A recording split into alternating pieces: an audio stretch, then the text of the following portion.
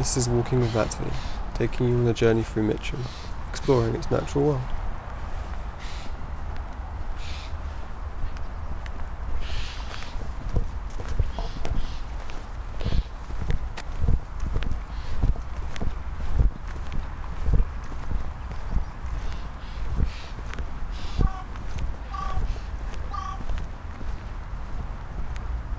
Entering Mitcham Common, from just about anywhere, you will be greeted by the towering bushes of fireweed. Some of the plants in the common exceed 2 meters. This perennial herb is topped with delicate pink flowers. Look out for the narrow leaves of drying fireweed plants. They curl in a beautiful way and can be green, yellow, and red all at once. In some parts of the world, the leaves are made as tea, deemed to have medicinal properties.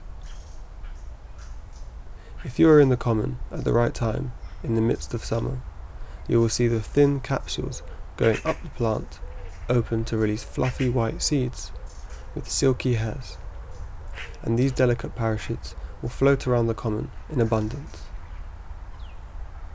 A single parent fireweed can produce 80,000 seeds.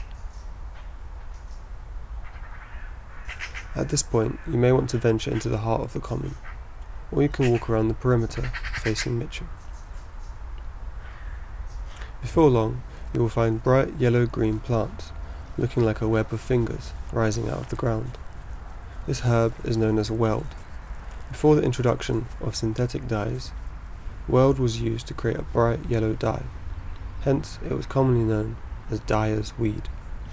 If you keep walking, in no time at all, you will notice, in stark contrast with the yellow-green weld, the flower stalk of the curly dock, which is crimson maroon in late summer.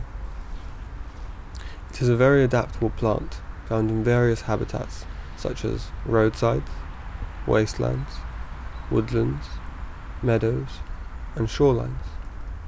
Although it is widely considered an invasive weed, I think here it has value for its colour alone. Remember, a weed is a plant in the wrong place. It's up to you to deem a plant a weed or not. Curly dock symbolises healing, fertility, and money. This is Walking with Matvey. Keep exploring Mitcham, keep exploring the common. I've even seen wild orchids littered around in the summertime.